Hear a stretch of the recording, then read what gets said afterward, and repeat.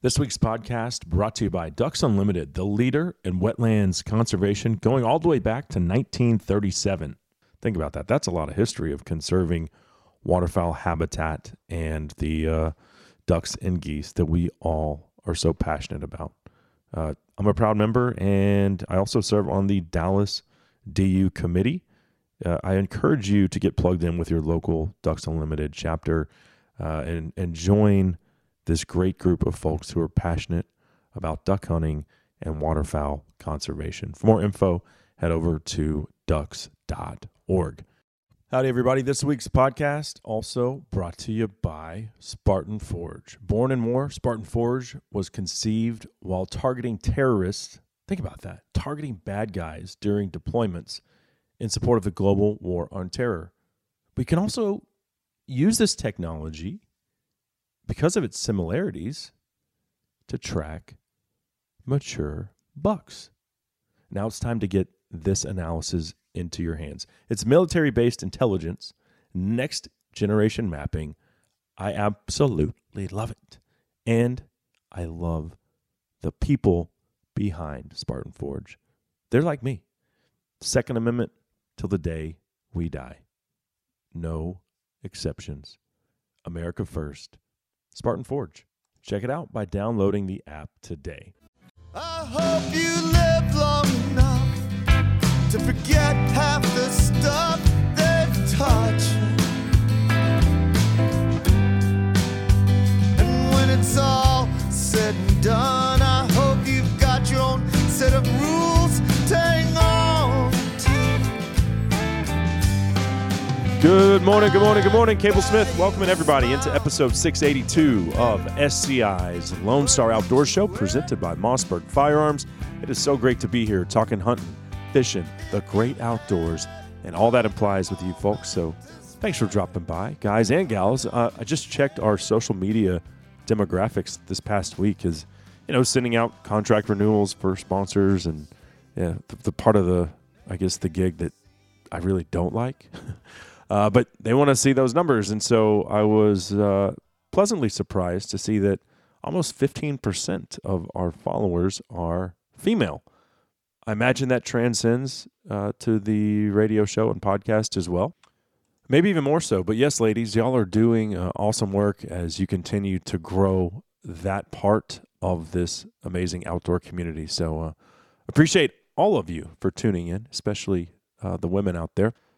So what's going on in the outdoors this week? Not a whole lot. I'm not going to lie. It is truly about the slowest time of the year, unless you're getting after feral hogs with a thermal or certainly early in the morning or late in the evening. There's just not much to do unless you're wetting a line. So maybe you have plans to drown some bait on the lake or at the coast. Hopefully you do, but maybe you're an artificial snob. There's nothing wrong with that either. But I typically on freshwater stick with the artificial. But when I make a trip that is essentially 5 to 6 hours to go to the coast, I'm going to use live bait because I want to go catching, not just fishing. And certainly the kids want to go catching too. So drown them if you got them. What are we doing today? You know what to do. Pull up that stool a little closer to the old campfire. Pour yourself another cup of coffee out of Granddaddy's beat-up old Stanley thermos. Black Rifle coffee, if you know what's good for you. Unapologetically patriotic, which seems appropriate with the 4th of July right around the corner. But anyway, we've got a great round table to kick things off in the form of SCI's VP of Government Affairs, Ben Cassidy, and Gabriella Hoffman, host of the District of Conservation podcast. If you're not aware, the BLM, the Bureau of Land Management, recently issued a proposed rule on conservation and landscape health. Seems like a good thing on, at face value. But then you start reading it, and it's like, whoa, this stuff seems way too vague and open for interpretation, to the point that it's incredibly concerning from a conservation and hunting, sustainable use-driven hunting perspective.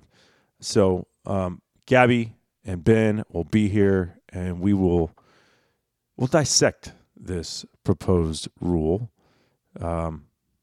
Could be potentially very dangerous, or it could be really nothing at all. Only time will tell, but it is our job to share with the masses why it's so concerning. And personally, I don't think how you could read what we're going to get into and not walk away being like, oh, why is the BLM doing that?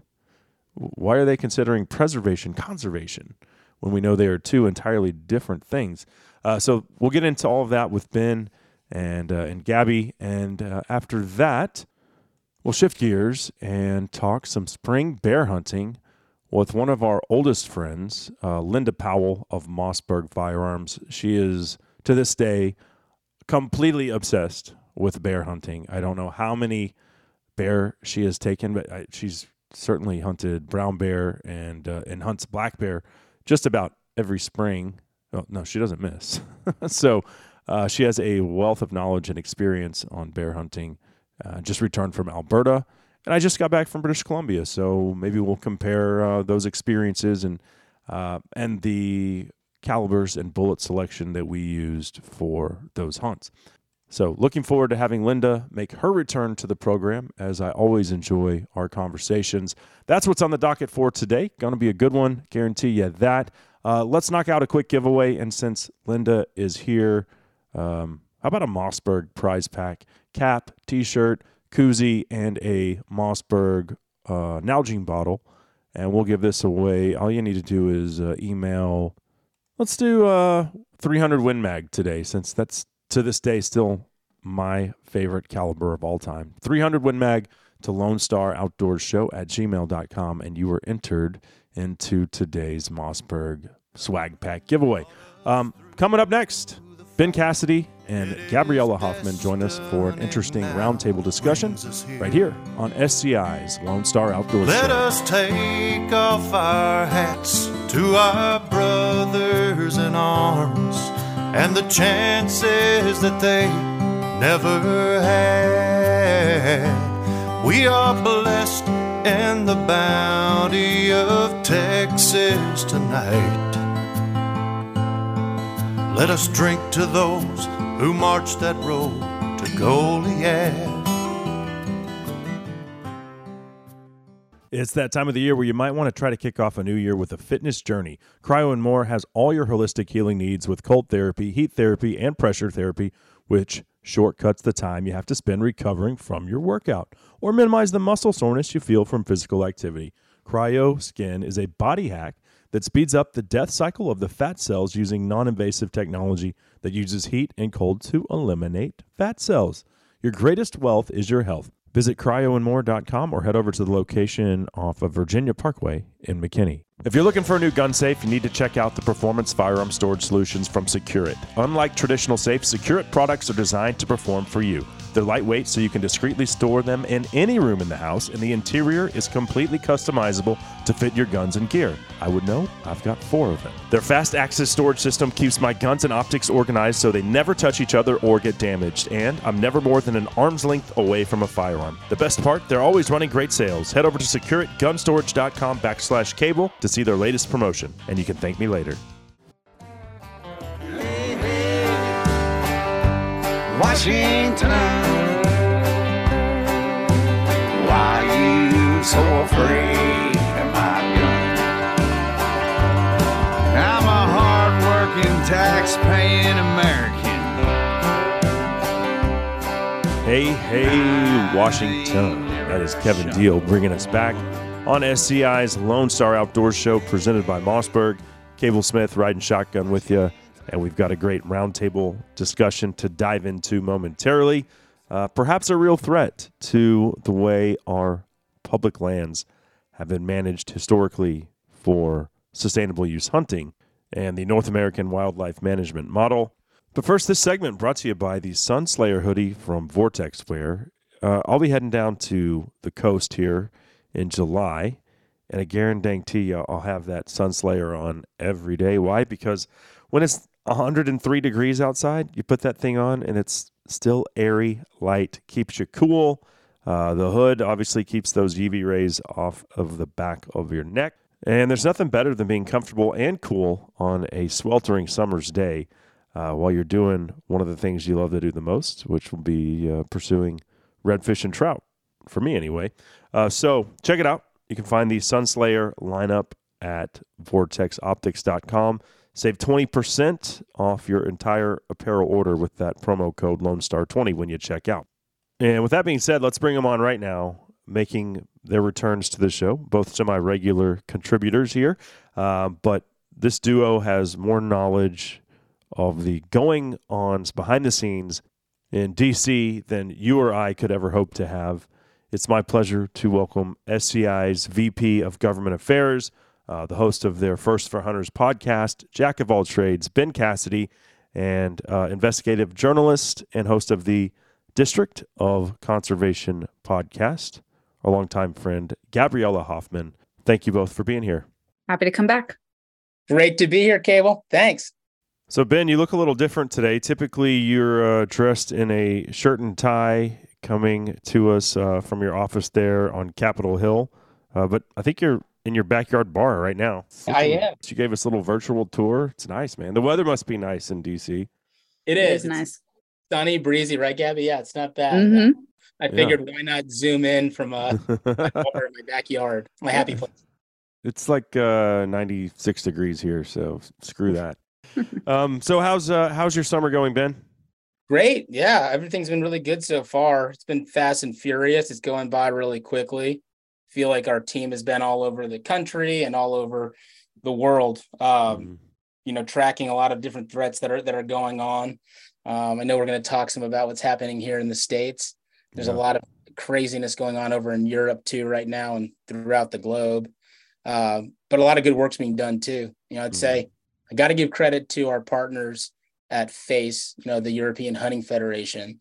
They did a first-time effort where they had a petition signed supporting hunting, emphasizing the role that we play as hunters in conservation, because that's been a big issue being voted on is biodiversity and how they're going to, how they're going to manage their land and their wildlife in the years to come. And over there in Europe, like petitions, they're more than just, your change.org petitions that just show a bunch of people feel a certain way. They actually have teeth to them, and they require response from the commission and from Parliament. They have a whole committee that's set up called PETI, P-E-T-I. It's all about petitions. So this one was awesome because it's off the bat, just got their attention. As soon as the signatures started getting on there, the commission started asking for more facts, backing everything up, showing the science, showing how hunting is making the difference, how it benefits livelihoods, how animals thrive in places where hunting takes place. And it came down to the wire. They had a vote last week, and we won. It was a very narrow margin, but there was the whole docket that was put in place, triggered by this petition, that gave hunters a big win and just reinforced that we have a very important seat at the table. So that was really, really cool. And that just happened in the last week. So which countries are the biggest players? In Europe? Yeah. The FACE, what you're talking about in this petition. Yeah. So FACE, they're unique. They're members. We're associate members. So we go to their meetings and attend and give support where we can, work really closely together. But their membership are all the different hunting federations. I think that the biggest, strongest are going to be the ones that are in the European Union. That's one big block. It plays a big role on, CITES and different international treaties that determine how wildlife moves across countries and lines. So I think that they're the biggest block. And then you just look at where those traditions are the strongest and oldest. I mean, Germany, Italy, France. France is huge. In France, to go hunting, you have to join the federation because you've got to get your hunter certification over there. That requires being a member. So there are 2 million members there in France that are in their hunting federation. And I mean, they've got a monster budget. They run national TV ads, showing how hunters make a positive impact. They'll show a nasty collision with the deer and then the hunter going in and, cleaning it up, or the hunter going out hunting to prevent that from happening, like the rewind, which is cool. I mean, they're just playing on a different level and it's amped up over there. I mean, obviously you see it across the board, Cable and Gabby, just how antis are. They're nasty. They come after people. They try to threaten. I mean, over there, it's on another level though. It's crazy charge over there. I'm watching this TV show right now. It's about this. I think it's a Wyoming game warden, Joe Pickett. Have you heard of it? It's a book, but it's also it's on Paramount Plus, and like this is season 2, and I guess the bad guy protagonist in this one is an anti-hunting, like social media presence guy who's like going to schools and teaching kids that like hunting is bad, and if your parents are hunters, so it's very interesting, just to it doesn't really seem like it's far from reality, Sure, right. people like and teachers who are telling kids right now today, starting in elementary school and then certainly by the university level. I mean, so few young people who pursue a degree in wildlife management actually hunt anymore. Whereas, 30, 40 years ago, it was 80%, 90%. Yeah. So, Gabby, I saw you just got back from POMA. Yes, in Oklahoma. And I was actually hanging out with Ben's associate from Virginia as well, Chris LaSavita. He was on my panel about digital media. So that was a lot of fun. We had a good kind of smaller event, but next year we're going to South Carolina. So if you guys are interested, your listeners are interested getting involved in POMA, we're going to be having some interesting changes, positive changes, and want to welcome everyone, budding communicators. They could be influencers, writers. What is POMA? What have you. Just for folks that Outdoor Media Association, of which I'm a board member. I'm secretary. Oh, awesome. Okay. Yeah. So y'all had a good conference going to South Carolina next year. Okay. Well, let's not waste any time today. I want to get into the BLM, the largest public landowner entity in the country, and they recently published a proposed rule on conservation and landscape health. And before we dissect that proposal, though, Ben, what is the BLM's function at its core, and how pertaining to hunting and conservation? Yeah, well, sure. Obviously, like BLM, Bureau of Land Management, falls under the Department of the Interior. Like you said, it's the biggest chunk of land. It's mostly out west. Anyone who lives out west that I'm explaining this to right now is like, yeah, we already know. Fast forward. Right. But in the east, we don't really have many parcels. I mean, there's like little nuggets like down in Florida. Here. Yeah. Yeah, Texas for sure not. I mean, public land's tough in general in Texas outside of Big Bend. But I mean, BLM at its core is multi-use. It has a multi-use mandate, right? So it's longest term use of the land possible, because we have people that are, they make their livelihoods off of BLM land, whether it's, grazing, the mineral rights that exist on BLM land. I mean, it's enormous. And the hunting opportunities out there are incredible, right? Yeah. I mean, I remember when I worked at Interior, I would ask like some of the staff at the BLM, I was like, how much of BLM land is open to hunting? And they just look at me like it was a silly question, like, well, all of it, it's multiple use, but how much of it is actually open to hunting? Like, no, all of it, okay. Like shooting ranges, right? You have the public shooting ranges. They're all over out west on BLM and used to that advantage. So it's really critical land, managed by the feds. That can get a little sticky out west a lot of times. Lots of really great people working at BLM, especially the folks that are on the ground out west. I mean, it's uniquely American, right? Oh yeah. So I would assume that would make it the biggest, probably the biggest land managing entity in the world. Thinking about the hundreds of millions of acres. Europe doesn't have this. It's all privatized hunting. Yep. It's got to be. Canada probably has quite a bit of. I know they have a lot of public land, but their government leases that usually to, hey, X outfitter, here's your your square mileage that you lease, that you pay. Same thing. They're leasing it. So put in perspective, I don't have the exact numbers. We look it up later.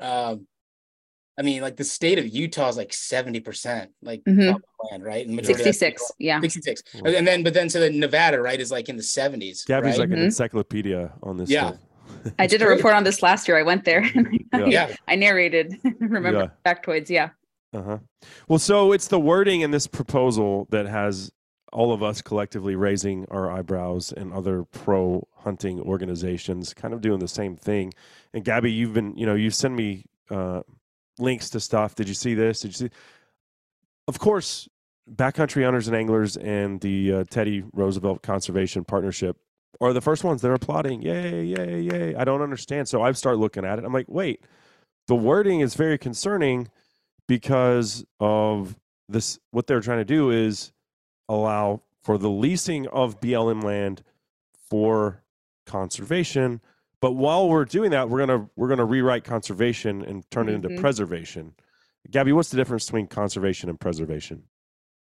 It's pretty easy to dissect the differences, and then we can go into kind of if this is a new thing or if conservation is already implied in federal law, which it is.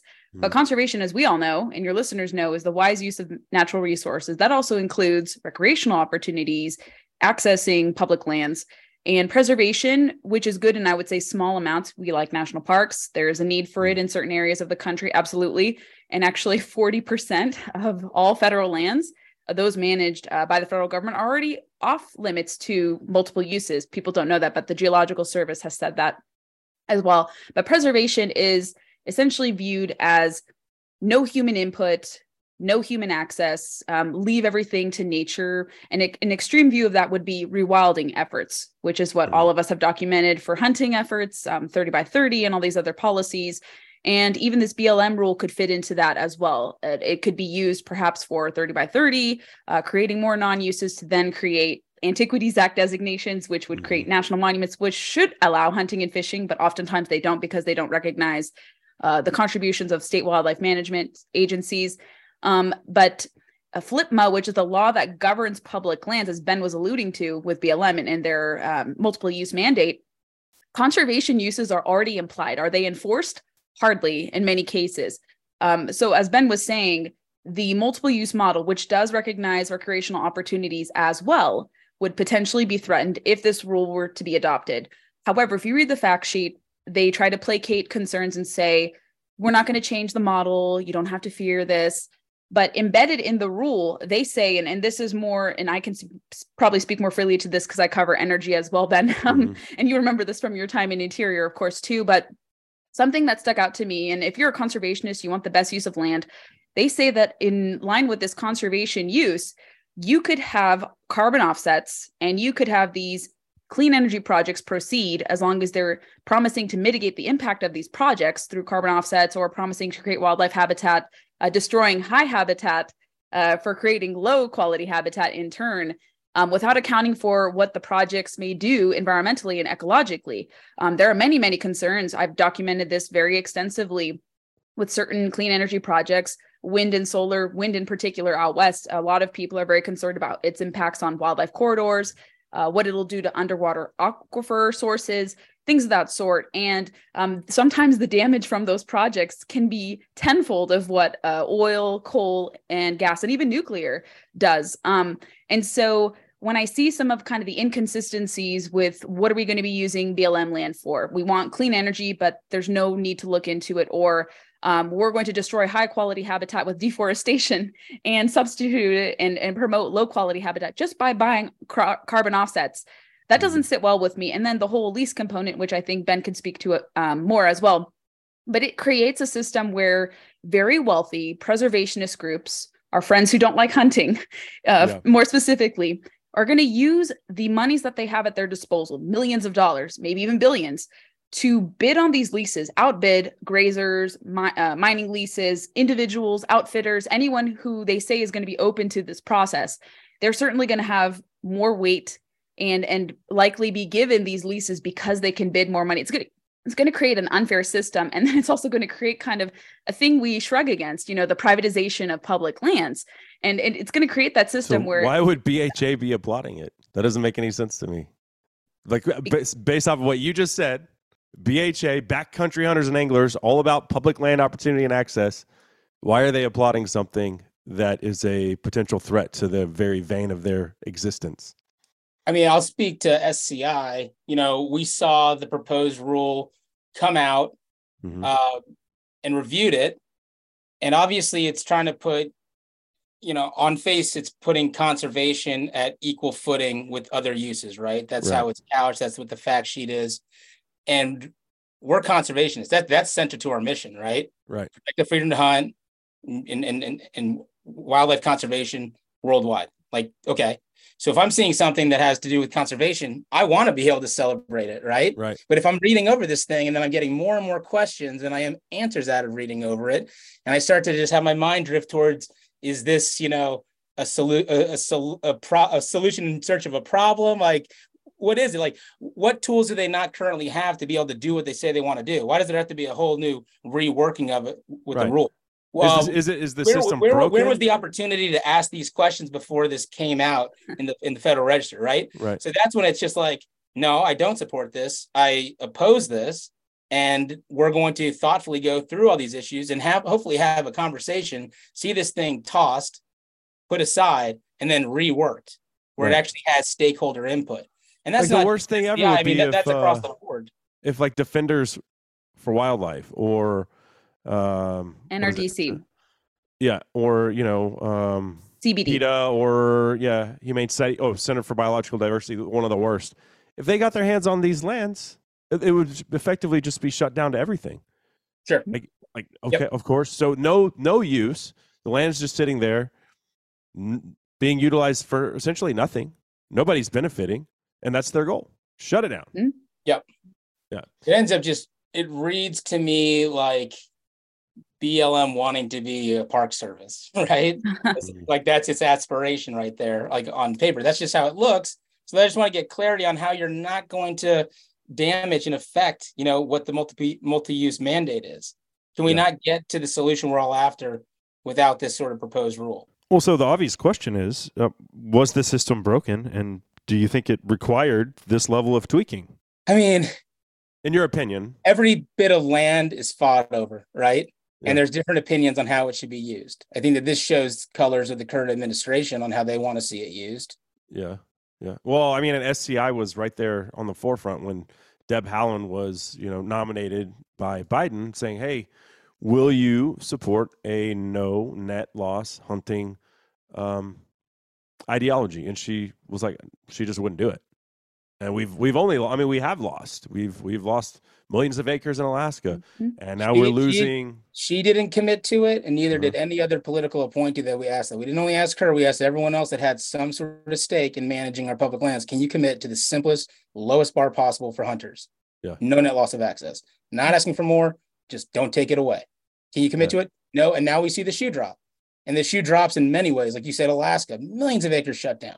You look at lead phase outs. That's economic access, shutting it down. I mean, big win last week, with Fish and Wildlife Service denying CBD, our best friend that we just talked about, denying their petition to have a national phase out. Like, thank goodness. Yeah. But now I just get concerned, like, okay, you're not going to give it to them this way. Are you just going to start phasing out, one by one, the way you were doing in the last hunt fish rule? And we'll see the next hunt fish rule hopefully this week. I know that it's like in the whole signature process. It should be all wrapped up, but I'm not excited to see what's in it. I know that we're going to fight it tooth and nail, though. Yeah. Yeah. Well, and, through my, I guess, battle with Texans from Outlines here in Texas, I've spoken out against these organizations for my entire career. That was the first time where I was like on the front line in my own state, taking them head on, going to the Capitol and speaking, or the Texas Parks and Wildlife Commission meetings. And the thing I walked away from that realizing was how well organized and how well funded our opposition is.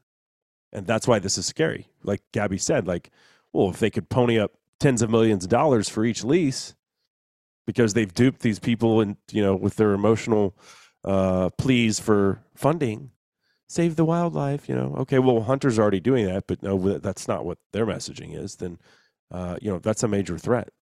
Yep. And we've seen it happen. I mean, it's a shared playbook internationally. I mean, in Canada, we've seen it happen with hunting leases, bought up by anti-hunting groups, animal rights groups, where they just lock it down and don't use the land for what it's supposed to be used for. This is just possibly a different way to do it here in the United States. Mm-hmm. Well, let's do this. Let's knock out a quick break. We'll come back and touch on the potential threat from the green decoys, if you guys even think there really are green decoys, among other things. That segment brought to you by my friends over at Big and J Whitetail Attractants and Rustic Reminders Taxidermy. We'll be right back with more from Ben Cassidy and Gabriella Hoffman on SCI's Lone Star Outdoors Show. And the night is like a dagger, long and cold and sharp, as I sit here on the front steps. Some say a silenced gunshot is the baddest sound out there. At Silencer Central, we have another favorite. It's the sound of silence delivered to your front door. When you buy from Silencer Central, we handle your application, set you up with a free NFA gun trust, and deliver your silencer straight to you. With an average 90-day turnaround time when you use eForms, buying a silencer is simpler than ever. Visit silencercentral.com and we'll help you get started. Time to tell you about Protect products. Veteran-owned and made in the USA, Protect makes your water work harder for you in the field. They have a hydration electrolyte formula for endurance and replenishment. It's perfect for elk hunting, right?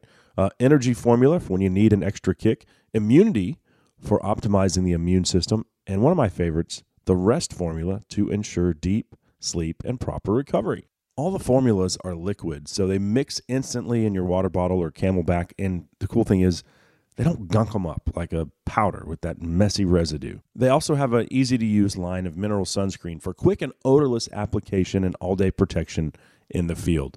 For more info, head over to protect.com to see their entire lineup. That's Protect, PROTEKT.com. She's a star, and she shines.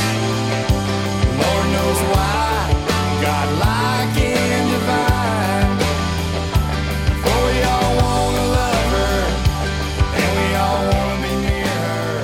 Cable Smith welcoming everybody back into SCI's Lone Star Outdoors Show presented by Mossberg. Speaking of Mossberg, they are the proud sponsor of this segment. The Mossberg Patriot. I've got a safe full of them. And I think the smallest caliber I have is a 243, with the biggest being a 375 Ruger for dangerous game. But they make even smaller. You want a 22 250? That's what I introduced Henry into hunting with.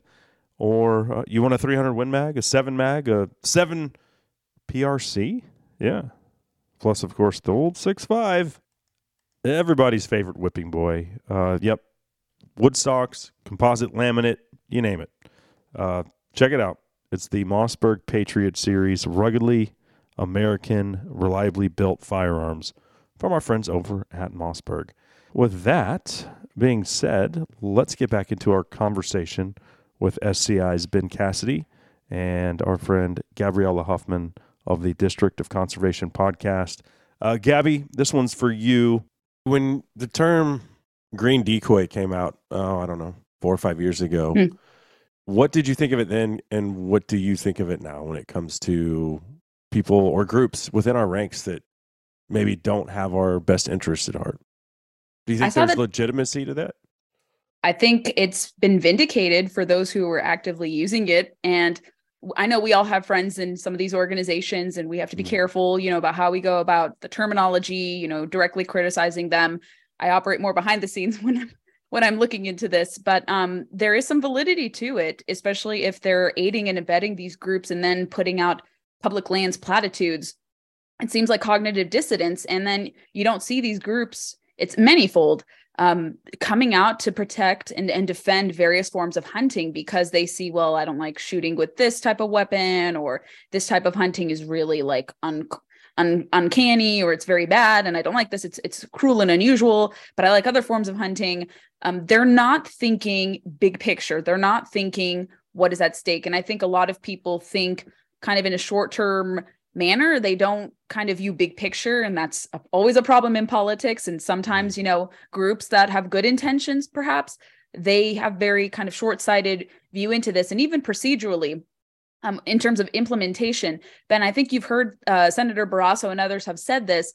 I don't think the rule can actually be adopted. It may be in violation of the Congressional Review Act because it mimics a lot of a previous rule from 2016 that was undone in 2017. Almost word for word, you see similar language, platitudes. It just has a slightly new name, but it's a similar conservation rule to put so-called conservation uses on equal footing with other multiple uses. So this rule was already deliberated. The Congress, when the new administration came in, decided to revoke it because there were many, many concerns with it. Most Republicans, and I think even a handful of Democrats, said we can in good conscience support this. So they had the full vote between the House and the Senate, went to President Trump's desk, and he basically signed it into law saying this rule can't proceed. And under that stipulation, you can't repeat the same rule. Only Congress can define what conservation is because of FLPMA. FLPMA is what, like I said, guides the Federal Land Policy and Management. There we go. FLPMA, that's what it's called for short. It already guides what is conservation. You'd have to change that law to see so-called conservation leases adopted. So a lot of people may actually oppose this on legal grounds and procedural grounds because the rule has already been tried and you can't duplicate it. So actually, it may fall into this kind of no-go zone, kind of bad territory of not being able to go into enactment because of these rules. So maybe some rules and separation of powers will help us here, and perhaps lawsuits when the final rule is put out, and it's perhaps forecasted to be our worst fears, to redefine what multiple uses, to redefine what conservation is. So the judicial branch, I think, and also lawsuits will help us if it's what we believe our worst fears are. Yeah, and Senator Brasso from Wyoming, whom you brought up, Gabby, he's received high accolades from SCI over the years. He's a past federal legislator of the year. Mm-hmm. Yeah, he's the man. Yeah, he was the first to say, I will work to defeat this and repeal this. And he was the one who wrote the statement saying that this was not legal because of precedents from Congress. And we've seen this with many directives relating to our issues. Regulatory agencies are exceeding their bounds where it falls in the court of Congress to do this. So they're creating rules, much like with recreational fishing, as they are trying to do in hunting, exceeding their bounds. And so in this argument, we could even say that BLM is exceeding their grounds, trying to act like Congress, creating new policy when they are supposed to be limited in what they can do in terms of that. So I want to be, looking half full with respect to this, because I know challenges to this will be there. And I have a feeling some moderate Democrats will say, like they have with WOTUS and some other rules that have been handed out, they believe that probably their constituents were not consulted. So you'll see maybe Tester, maybe Manchin, maybe a handful of others from Arizona saying, whoa, what's going on with this rule? Like, our people were not consulted. We need more discretion. And so I kind of see it like going where other environmental or conservation pieces have gone. I want to look at it like that and think that'll be the case, but that doesn't mean you dismiss the potential worst case scenario that Ben and I have been talking about, because we've worked in policy long enough to see that what is coming out from Washington, unfortunately, doesn't look to be positive for sportsmen and women, even though they're saying that this is great. We have the best interests of sportsmen at hand, but it seems like they're directly being petitioned by these preservationist groups, totally obfuscating the stakeholder process. And I hear from local people on the ground who say, sure, we'll get a visit from Secretary Haaland. And we've talked to some people from DC. The local people, like Ben said, are great, and they don't always agree with what happens in Washington from their agency. So there is a bit of a difference sometimes with what is playing out locally versus what is happening from Washington in terms of directives. But yes, the future of conservation stakeholder relations, I think, is at jeopardy here, especially if this rule proceeds, because then it's going to totally upend the model and make it harder for hunters and anglers to have a say, even though monetarily we do contribute a huge bulk that's of the funding. huge thing right there.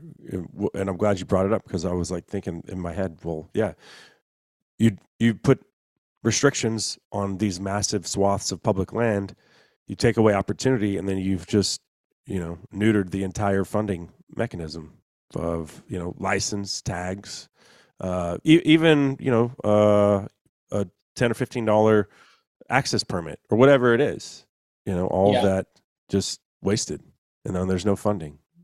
I always just say, used land is loved land, right? Like, how are you going to have a connection to the land if you never get to use it, right? In some way. So you want to block it off and lock it out and not have people touching it? No one's going to have any investment in it. Let's see where that goes. Yeah. I don't think that's the way God intended it. There's too much beauty out there to see and experience. What about, and as we're wrapping up, I think we've covered what I wanted to talk about on this topic, but the Biden administration's kind of found themselves in hot water with the Navajo Nation in New Mexico, because they're trying to tell these people that, hey, you can't potentially drill on your land because we're going to prevent you from doing that in the name of saving the climate or whatever BS that they're spewing is today. But what are your all's thoughts on that? Yeah, they say they love and respect tribal input, but on certain issues, they totally dismiss their concerns. The Navajo Nation example you point to in New Mexico, not surprising to see that. They did that right after he first got into office, and he said no new oil and gas leases. And then he did make some exemptions for the Ute tribe and some others, but a lot of those tribes did not get exemptions. Their concerns were not heard. We also have seen kind of a similar disregard for input in Alaska, similarly with different energy projects and even some conservation related policy. And I even want to point back to the Antiquities Act. This happened in, where was it? Colorado, the Ute tribe. I think they're perhaps the boldest and they're going to say more. And I think more are going to join in the chorus to say that we don't agree with this. But they were not properly consulted. And we saw a very scathing condemnation of them designating a monument in Colorado on historic Ute tribe land without their consultation. So we even see this administration alienating tribal interests, which they say they regard and they esteem, right. and these are esteemed opinions. We need to look to them. And they dismiss tribal input, especially on critical issues. Where are they on forest management? Native Americans have long said prescribed burns are necessary. And if you have no multiple uses, what's going to happen to that forest land if you can't properly maintain it? We're going to see more high intensity forest fires. Going back to, like I said, this kind of native tradition of respecting fire and using fire for good to prevent, worse fires, high intensity fires in the future. But they're even ignoring them on different issue areas, energy, conservation, and national monuments, and even preservation policy too. So it's very particular in terms of what tribes they look to or what tribal perspectives they want to seek out. And so that is a concern. And I would hope those of us in the hunting and fishing space look to work with them. I've always been wanting to work with them. I know many of them do hunting and fishing and they feel kind of lost. Who do you lean to? Maybe they're skeptical of certain federal government interference. Perhaps, and I think in some instances, they've even had some of their hunting opportunities potentially lost, I think in Alaska and some other places too. So they have worked, with some hunting and angling interests to stop any overreach from the federal government. But Ben, do you want to chime in on that too? That's kind of my take of it. No, I think you covered it really well, Gabby. I mean, I think it's not just isolated incident with the Navajo Nation, but like you said, goes back to day one of Biden coming into office. I think that's why you saw, the House Republicans, as soon as they took over, their first bill was on, American energy. You just have a shutdown across the board, regardless of how it's affecting American people. Yeah. They like to have, say nice things about how they care about people until there's an exception to the rule, right? Well, and you saw with the Keystone Pipeline, their union endorsed Biden, and then the first thing he did was say, "We're shutting that down, boys." And then they're like, "Oh, look at all the egg on my face." Oh, well, okay, but this one was just in the news, last week. That's why I wanted to bring it up. And they did protest. I think Deb Howland was, she was attending, I guess, a celebration of telling these people that they can't, lease oil, have oil leases on their own land, and then they blocked the road access because they were pretty pissed off about it. So yeah, which I applaud. I think Americans are tired of being told what we can and can't do across the board. More rules or rules for thee, but not for me. That mindset. So anyway, just, on that too with the Navajo Nation, we were at CITES in Panama last year in the late fall, and the head of their DNR for Navajos was there, because a big topic and point of discussion was indigenous peoples and local communities. So she was, there for that discussion. It's interesting. It just sounded like I was listening to somebody facing the same issues in Africa, and the great work that they do to be able to manage wildlife and have healthy populations. Yeah. Well, and having just gotten back from South Africa, man, it always reaffirms that, what we're doing here works. And when we give other countries the playbook and they adopt it, then we can't just, a decade later be like, actually, that doesn't work for us anymore. Right. Well, why? We have more lions and more rhinos and more giraffe than we did. Yeah. But it makes us feel bad when you guys shoot them or let someone hunt them.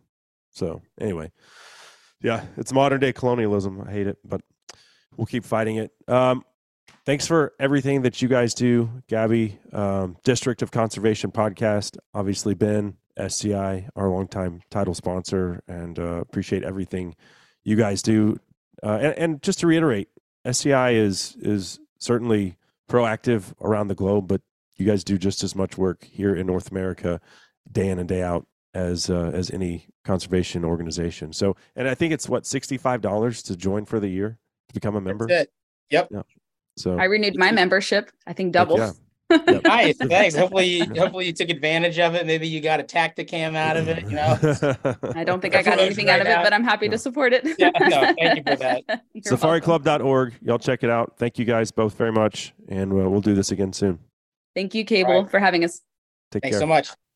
So there you have it. SCI's Ben Cassidy and our friend and journalist, Gabriella Hoffman. Always great checking in with them. The first time we've done a roundtable with the two of them, though.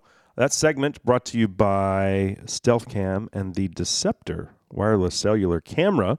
You can find the Deceptor as well as StealthCam's entire lineup of trail cameras right there at stealthcam.com. Up next, we're talking spring bear hunting with Mossberg's Linda Powell on the Lone Star Outdoor Show. The water's deeper, the wine works fine, but the whiskey's cheaper. Now turn it around quick before your sun goes down. I'm Chris Letzinger, online sales manager at Cinnamon Creek Ranch here, reminding you we're not your typical archery club. We're a one-of-a-kind archery facility with indoor and outdoor ranges, full pro shop, and 6 different 3D courses. Cinnamon Creek was designed by hunters for hunters. Located in Roanoke, Texas, we have over 200 3D targets to hone your archery skills. Call 817-439-8998 or visit us at cinnamoncreekranch.com to visit our new online store. That's cinnamoncreekranch.com. Looking for a thermal hog hunt near DFW? Then 3 Curl Outfitters has you covered. Offering fully guided thermal hunts just minutes south of Dallas, guide scout daily to put you on the bacon. Using thermal imaging technology to hunt feeders, crop fields, and river bottoms, you get unlimited hogs and no kill fees. Visit www.3curl.com. Also offering corporate hunts and food and lodging available by request. Book at 3curl.com or call 214-455-0940. In the market for a compact track loader? Check out the Bobcat Advantage, where Bobcat track loaders squared off against other brands in a variety of tests and challenges. Whether you're looking for performance advantages, uptime protection, or quality design, Bobcat compact track loaders are the best built machines in the industry. But don't take our word for it. Watch the videos at bobcatadvantage.com or see Bobcat machines in person at one of our 9 North Texas locations. Visit bobcatofnorthtexas.com or call 469-586-0000 today. But hey girl, don't you know the singer gets a check every rodeo? Ain't gotta make the shore go. At the beer garden, baby, yeah, I'm the show. Oh, I'll be playing all night till the drinks run out or drunk start to fight. Oh, I'll be dreaming of the grandstand lights. At the beer garden, baby, yeah, I'm the show. Well, Tyler Halverson bringing us back on SCI's Lone Star Outdoor Show, presented by Mossberg. I'm Cable Smith. Thanks for dropping by today as we're about to check in with one of our more regular guests, a longtime friend of the program. She's absolutely obsessed with spring bear hunting and has more bear hunting experience than just about anyone you'll come across. And we'll jump into it with Linda Powell momentarily. First, though, this segment brought to you by All Seasons Feeders and the 600-pound Stand and Fill. You can find it and their entire lineup of feeders at allseasonsfeeders.com. All right, joining us now, our good friend, Mossberg's Linda Powell. Thanks for being here, Linda. Thanks, Cable. Good to see you. Likewise. So I think we're going to talk some bear hunting today as we've both returned from successful trips. But first, I had something happen that I knew would happen eventually, but it had never, well, I'd seen it happen to other hunters on trips, but my luggage had always shown up before. I saw your post about that. Yeah, until this time. But you invest so much time and resources and money into traveling to hunt that I always kept my hunting boots and at least one pair of hunting clothes in my carry-on bag. And I'm glad that I did, because I would have been SOL on this hunt. Yeah, that's one of the key points I always tell people. Think about that. There's no guarantees your luggage you can get there. So at least have some basics with you so you don't lose a day or two of your hunt. Yeah, yeah. So toiletries and at least one set of hunting clothes. I was hunting mule deer in Old Mexico back in January, and these three dudes from Houston showed up. I'd been there for 2 days. They showed up. There was 4 of them actually, but 3 of them didn't have any luggage, and it was cold. So they were hunting in like pajamas and Crocs. Oh And my gosh. I gave them, we're riding around on a high rack, Yeah. and it's like 35, 40 degrees. They were freezing. The worst part was, though, is that they shared a toothbrush, these 3 guys. They put it in we were in Mexico, so they had a cup of tequila, and they just put the toothbrush in the tequila, and the 3 dudes shared a toothbrush. I think I would have been brushing with like a little toothpaste in my finger. Yeah, I agree with you on that. Yeah. So I've seen it happen, but that was the first time it happened to me. So. It's happened to me over the years, I would say at least 3 or 4 times. And typically it's always been out of country, Canada or somewhere else internationally. And it's usually been where it's like a tent camp or something where you need like sleeping bags and all kinds of gear. So it's challenging, but you find out quickly who your friends are if you can borrow some gear from everybody. Yeah, no doubt about that. My bag did just show up at the hunting lodge, though. So kudos to Air Canada for magically making it appear. And, I was like, I don't know if this thing will ever show up. I don't know where it is. I can't track it. They won't tell me where it is. But then, just somebody drove it a 2-hour round trip, and there it was 2 days into the hunt. Yeah, mine has always shown up. I've never had a situation where I went the whole trip and didn't receive my bags, but I have had 2 or 3 days without them. Yeah. Okay. Well, so how was your bear hunt? Well, I would say this was probably one of the best that I've had maybe ever. And this particular camp is in northern Alberta. I've done a lot of bear hunting. So that's saying something. Yeah. This particular camp's in Do you know how many bears you've taken at this point? 30-ish. 30-ish? Okay. I'm up to 4, so you've got me beat by quite a few. So this was in northern Alberta. Northern Alberta. I've been going to the same camp for, close to 20 years. Missed a few years here and there thanks to COVID and some other things, but we always consistently take some really mature bears. By that, we have a group of 6 to 8 hunters, and we'll take 2 or 3 or, several in that 7-foot category. And actually the very first time I went up there, I took one that was an 8-foot square. So big bears. But what I've noticed, last year we had an incredible year. This year topped it. We had a total of 9 hunters. And in that particular area, you get 2 tags each. So we could have taken up to 18 bears. We took 16. And of those 16, 12 of them measured 7 foot or better. We had another one that hit the 8-foot mark. And just, it's amazing to me to see consistently that many large mature bears. And over the years, as I said, we've always had big bears, but pretty incredible year. And they do 4 weeks of hunts, and they had similar success on the other 3 weeks too. Did the outfitter give you any kind of idea as to why? Well, I think there's a couple of reasons. I mean, in that area, unfortunately, because of COVID, other hunting operations have gone out of business. So I think he's one of only 2 in the area hunting. And if you think about it, we did have he lost 3 years to COVID due to travel restrictions. And so you didn't have a lot of people hunting. The locals don't hunt bears very often, and they've had a lot of fires in surrounding areas.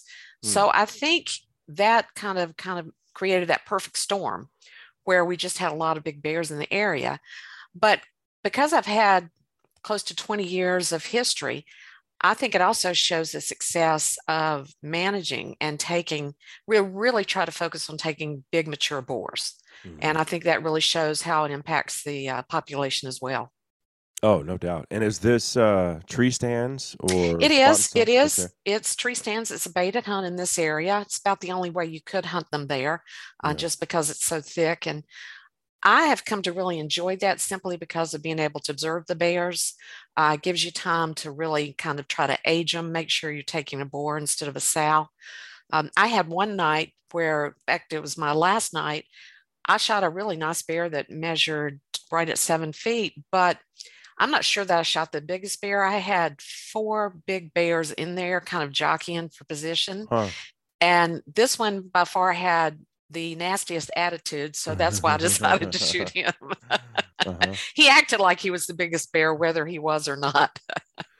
That's incredible that you guys saw so many mature boars. I did not have that same experience. My hunt was wonderful. It was on Vancouver Island, and a place that I'd never been. The scenery was beautiful. You're up in the mountains and overlooking the ocean. On clear days, you could see into Washington from some of the vantage points. But the hunting was tough. It was unseasonably hot. It was 90 degrees. I left Texas and I was like, holy crap, it's the same here. And they were like, yeah, this is not normal for us. Right. And so the hunting was tough. We saw average of maybe 5 or 6 bears a day. Only saw one the last day though. So, and it's all, it was different than, because I've done bear hunts with hounds. I've done them in Alberta, sitting in a tree stand. Right. But I had never done just glass from one mountain to the other and then try to get over there and make a play on. Were you in a lot of clear cuts, logging areas? Mm-hmm. Yeah, I've been on Vancouver Island, I guess 3 or 4 times. Like you said, incredibly beautiful place to hunt. But I don't think you typically see the number of bears that you see like we did on the baited hunt. Yeah. But they do have some good quality bears. You got one, right? I used the Patriot 300 Win Mag. And nice. Yeah, I got an exit wound, and I think it was 180 grain Federal Power Shock, and it destroyed it. It didn't. Nice. It ran 10 feet, and then there was the death moan, which that's another thing about bear hunting. I've heard an elk make a weird noise when he expired. I don't think I've heard other animals. To be graphic, some of them make a gurgling. But that's not what the death moan is. It's a real distinct just noise that a bear makes. Yes, and you don't always get that on a bear either, I will tell you. But when you do, it's a sound you don't soon forget. It's very eerie. My cameraman thought it was the coolest thing ever. He'd never experienced. He hasn't been on a lot of big game hunts. Right. And I was like, yeah, Steve, that's cool, but just cut it out of the video. It's a little too much visceral. Yeah. It was a great hunt, and I think I'd definitely go back there and do it again. Another one of my buddies, though, a longtime outdoor writer, Connor Harrison, he was actually on my plane, and he was going up to Terrace, which is somewhere up north from where we were.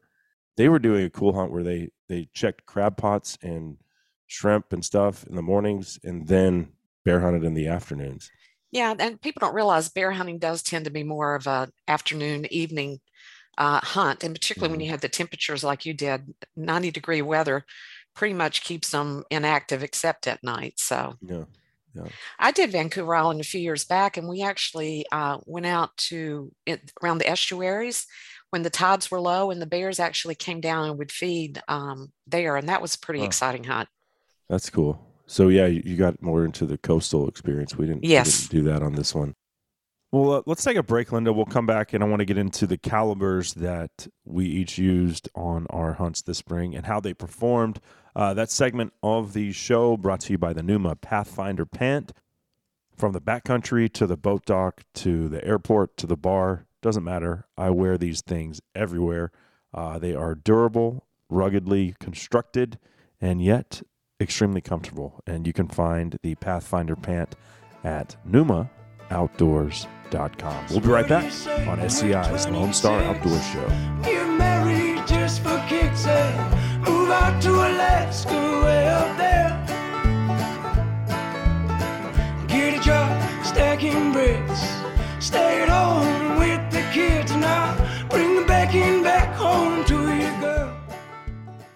Land is the one thing they're not making any more of, but we all want it. And Lone Star Ag Credit has been helping its borrowers finance their own piece of paradise for over 100 years. They'll do the same for you. If you're ready to take that next step and make the dream of owning your own land reality, then head over to LoneStarAgCredit.com.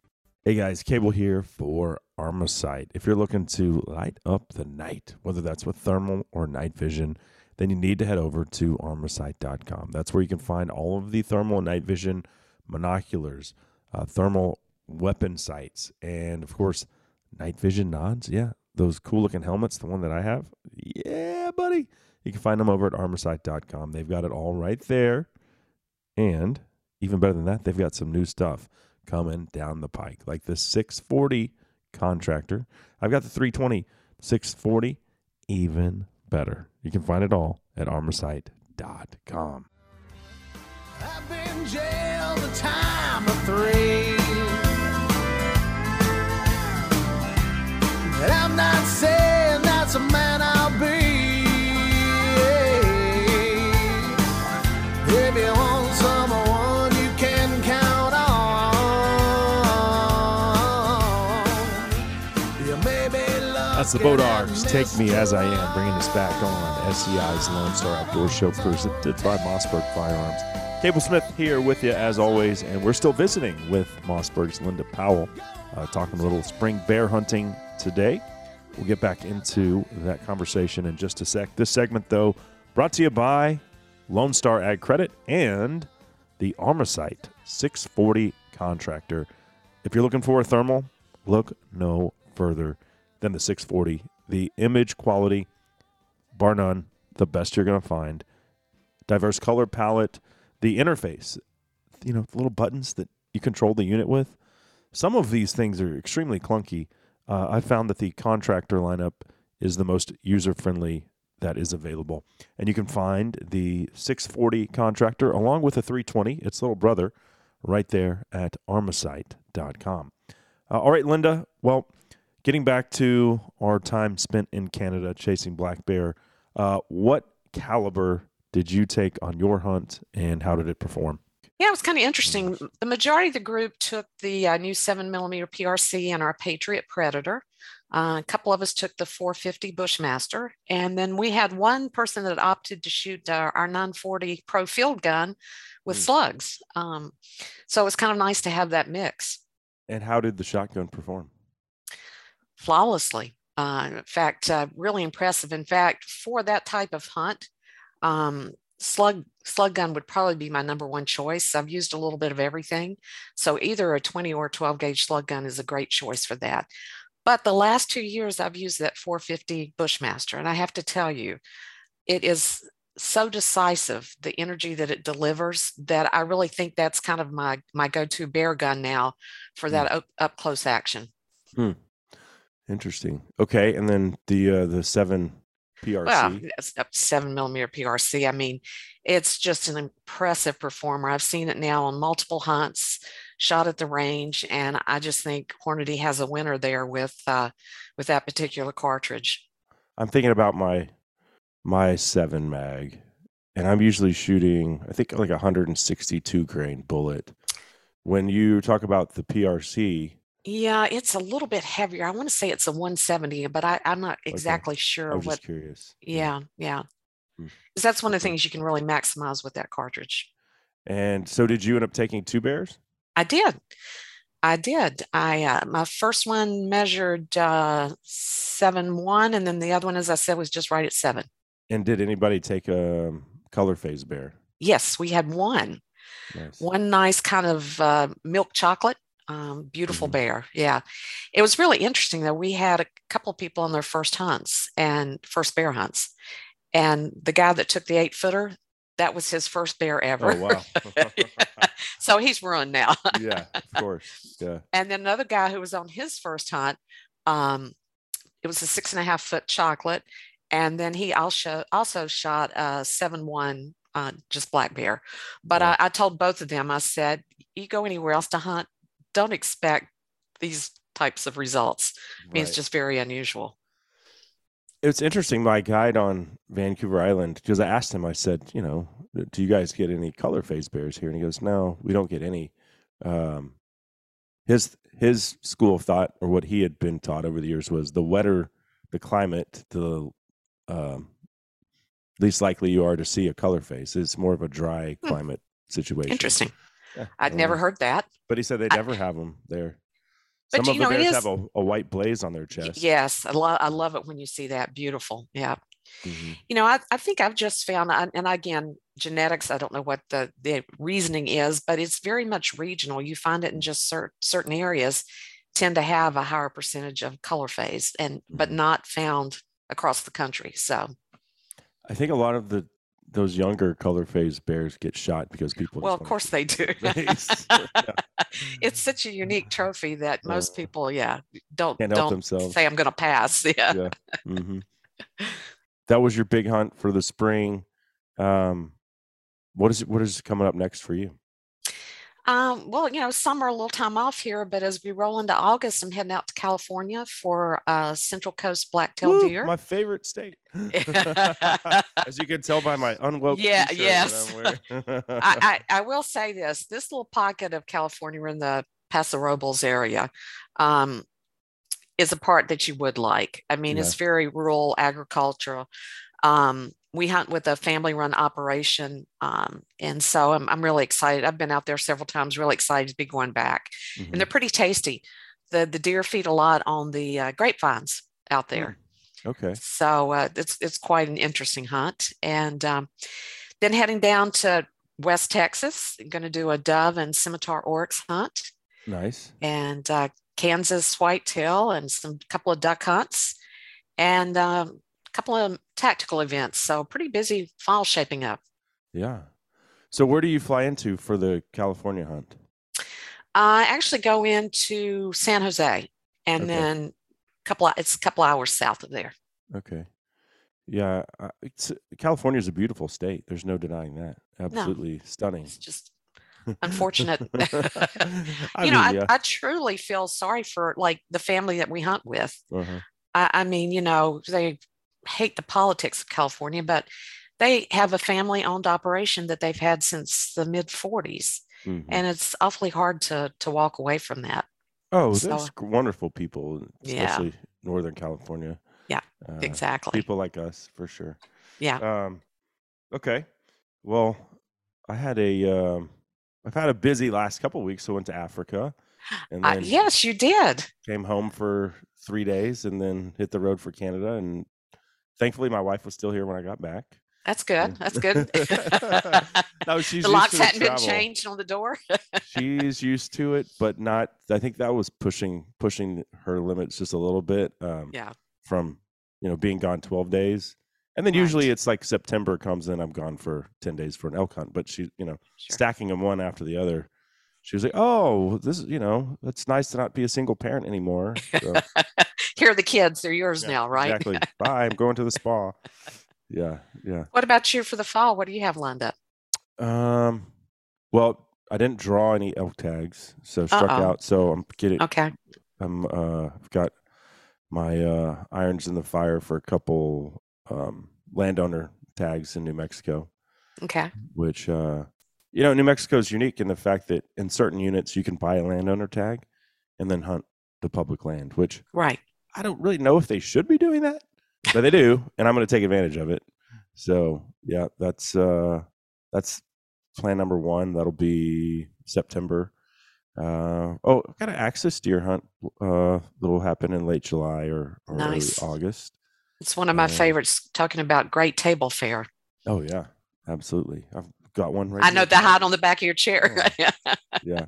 And then Henry and I will spend a ton of time at the deer lease, and of course, we'll take the kids out of school for September 1st for opening day of dove season. And you've got a new rifle coming for the girls. I know. Yeah, excited about that. And my 6.5 PRC showed up while I was in Canada. So just got to go swing by Tim's to grab that. So excited. Lots of stuff coming up. I think what else we're doing. Oh, we're going to go with Kent Cartridge to shoot. I think they're called long-tailed ducks now. They used to be called old squaw. Yes. Yeah. So that's great. Where are you headed list. For that? The East Coast somewhere. Okay. They're searching for the right outfitter. Gee, I didn't know that was on your bucket list because I go to Maine every year and do a duck hunt. Well, Now you know. Now I know. There's Okay. probably other species on there that Yes. in Maine that I would like to have the opportunity to take, though. I'll keep that in mind. Yeah. So that's what's coming up for me. I'm sure there'll be a couple other things that get shoved in the mix, but lots of duck hunting too. Got a big lake there on the deer lease. So yeah, I think the main thing for this fall will be, though, to let the girls try to get a deer, a doe, and then let Henry try to shoot his first bird out of the air. So that'd be great. That's a dove or a duck. I'll let him shoot off the water, eat too. I'm not too proud to say that. If he needs the water swat one to get on the scoreboard. No, that's all right. That's right. Yeah. That's okay. But he shot his first turkey. I know. What is the model? It's the is it the SA 410? Yes, the SA 410 is what he was using. Mm-hmm. He shot that, and then he has the pump action as well, which he will use for attempting to shoot a dove or a duck. But for that, it was super easy to put him on a tripod, and perfect. Yeah, he shot a turkey. Little Stella missed hers, but she has the same problem Henry does with she's left-handed, and she was like, saw her brother and sister shooting right-handed. She was like, no, I want to shoot right-handed. Like, okay. Well, Lyndall, our mutual friend, our outfitter. Yes. I told her, like, she shot like a foot over the turkey at 15 yards. I was telling him this, and he goes, let's watch her shoot. And because I had always taken her when I took her to practice, I'm standing behind her. And so he stands kind of to the side, and he's like, yeah, she's shooting right-handed, and she's trying to look with her left eye. See, that I had that challenge. I am right-handed, left eye dominant. Yeah. And where it shows up most that it really impacts me is either shooting clays, but turkey hunting. And I think it's because what happens is I tend to want to roll my head over. So to solve that problem, though, if I put like a microdot sight or small optic on it, I don't have that issue. But if you just give me bead sights, I'm really challenged sometimes because it's just instinct for that left eye to want to take over. Yeah. Well, so she's now shooting left-handed. We're or there's the other choice. That's we're right. Not doing that anymore. Well, she's left-handed anyway, but she's I guess more ambidextrous, but her dominant hand is her left hand, and certainly her left eye as well. So we'll sort that out. And then Frankie didn't go with us down there, but I did take her turkey hunting up here by herself, and we had a nice father-daughter day where we saw the turkeys, but they hung up like 60 yards outside of the decoys and just mocked us for an hour. Yeah.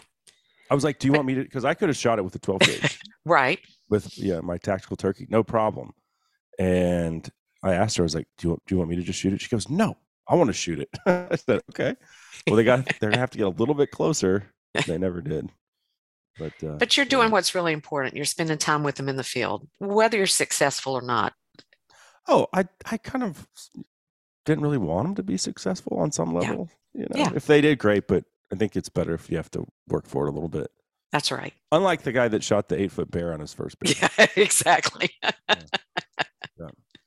So, okay, what is there anything new that we need to hit on from Mossberg? I'm kind of waiting for them to give me an update on what's coming new down the pipeline. I'm sure we'll see, there's some new cartridges out there. I imagine we'll probably chamber for those, but I don't have any news for you today on what's new. So we might have to touch base as we get a little bit closer to the fall. I wonder what cartridges you could be alluding to. One of my buddies that went to Africa with me has a 6.8 Western, and he absolutely loves it.